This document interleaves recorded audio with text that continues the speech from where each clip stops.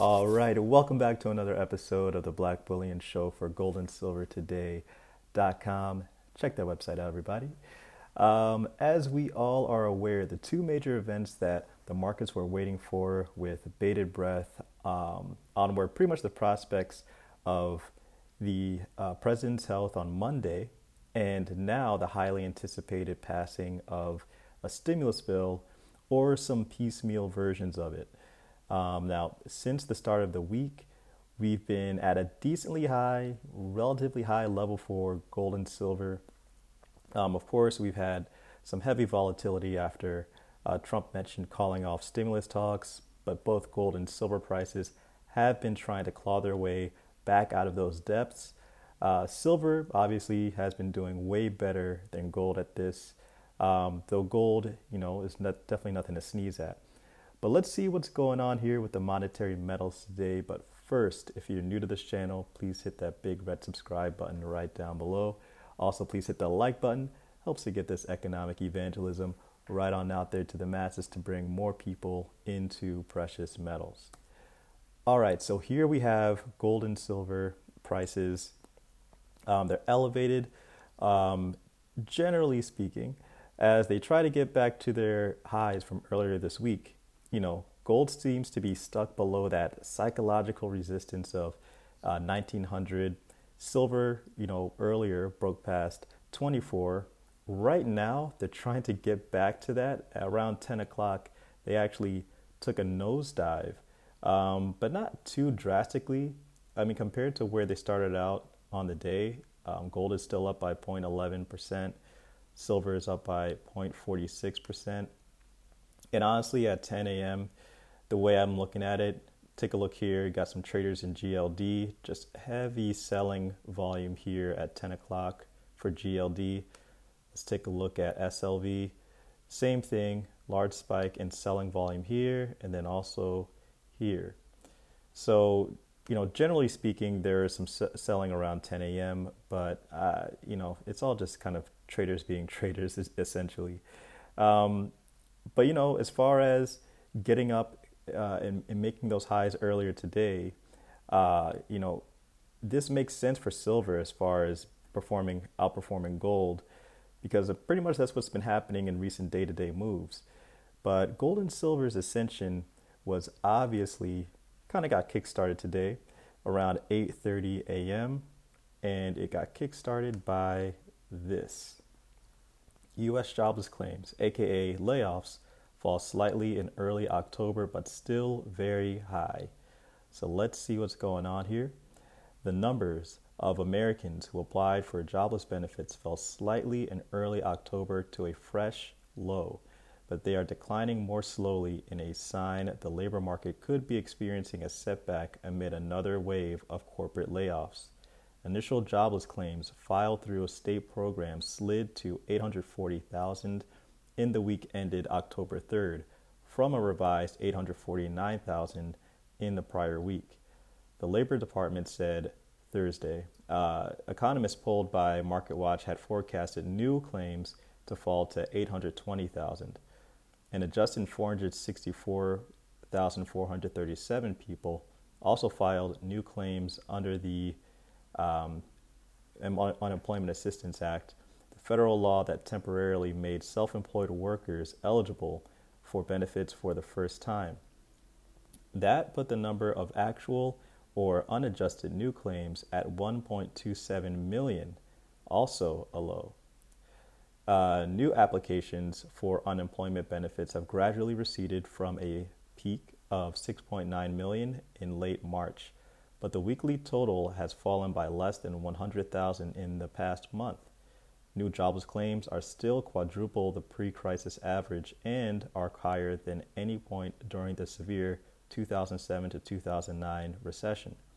A small but growing number of high-profile corporations and industries such as airlines and entertainment that have been hardest hit by this issue have announced that they will cut more jobs permanently unless the government provides extra financial help. Many economists worry the economic recovery will falter without another federal relief package. Now, obviously, I would hardly call what we experienced in the summer a recovery, but this does lead me down a path of wondering if this you know U.S. 10-year Treasury that I've been seeing recently has been getting a little bit too high in anticipation of a stimulus bill passing. Here's the U.S. 10-year yield. Let's go to the 1 day. Pretty much, since the beginning of the week, the yield has risen. As investors have pretty much been anticipating a bill passing soon.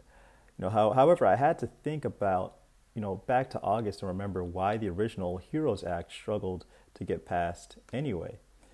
And if you go back, here are some, tweets that Trump tweeted recently. Now obviously he came back and said, he would support parts of the bill, not the whole thing. But this gave me flashbacks to, his contention with the bill, back in August. But here, take a look at some of these tweets if you hadn't seen them yet. This part is probably the most important part. Nancy Pelosi is asking for $2.4 trillion to bail out poorly run, high crime Democrat states, money that is in no way related to the issue. Now, that is the key point that I want to draw your attention to as we go back into the original issue that came about in August. And it was this. Trump says he is refusing additional post office funding as part of his fight against mail-in voting. Now, this was an article that was released on August 13th, 2020. And take a look at this. President Donald Trump said that the negotiations on additional relief funding are at an impasse on Capitol Hill, in large part because Democrats want to give billions of dollars to support the U.S. Postal Service and mail-in voting efforts. Here's a quote. They need that money in order to have the post office work so it can take all of these millions and millions of ballots, Trump said in a Fox Business interview Thursday morning. But if they don't get those two items, that means you can't have universal mail-in voting because they're not equipped to have it. Then he goes on to say, if we don't make a deal, that means they don't get the money. That means they can't have universal mail-in voting. They just can't have it. Now, here is the actual HEROES Act that Congress has been toying around with here. Take a look at this. The bill also modifies or expands a wide range of other programs and policies, including those regarding, if you scroll all the way down, you have, obviously you have Medicare, Medicaid, medical product supplies, federal workforce. But if you go down, you see the U.S. Postal Service is here, federal elections is right below it. So what exactly are those programs that could possibly be modified or expanded for the U.S. Postal Service? Well, the thing is, I don't want to speculate too much here, but that potential gray area may be concerning for, someone who is running an election and who opposes the mail-in ballots. So what does that have to do with gold and silver prices? Well, we may soon hit an impasse where if Democrats are adamant about including the U.S. Postal Service to whatever piecemeal plan is being discussed with Republicans, a bill may be postponed until after the election, which is what Trump has been or originally pushed until he started advocating for piecemeal deals. Now, if we wait and it gets to a point where markets are pretty much sniffing out, or calling a bluff here, then we may start to see some volatility.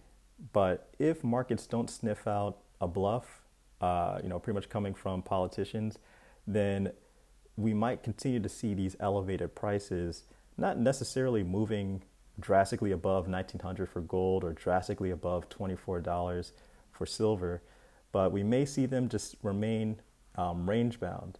But if we start to see that markets are sniffing out or sniffing blood, then we might start to see those prices dip down a little bit lower.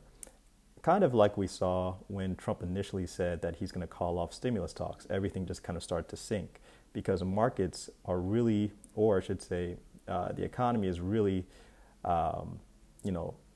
begging for that extra boost. So we'll see how things turn out. But let me know what you guys think in the comment section below. Do you think that whatever happens with the stimulus bill is going to be either keeping, well, I should say this. If it gets passed, do you think prices will rise? If we remain pretty much in this impasse territory until after the election, do you think prices will remain the same?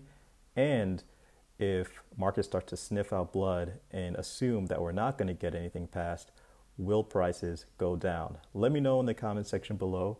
Thanks again for watching. Please hit the like button. Please subscribe if you're new. It's Black Bullion for goldandsilvertoday.com.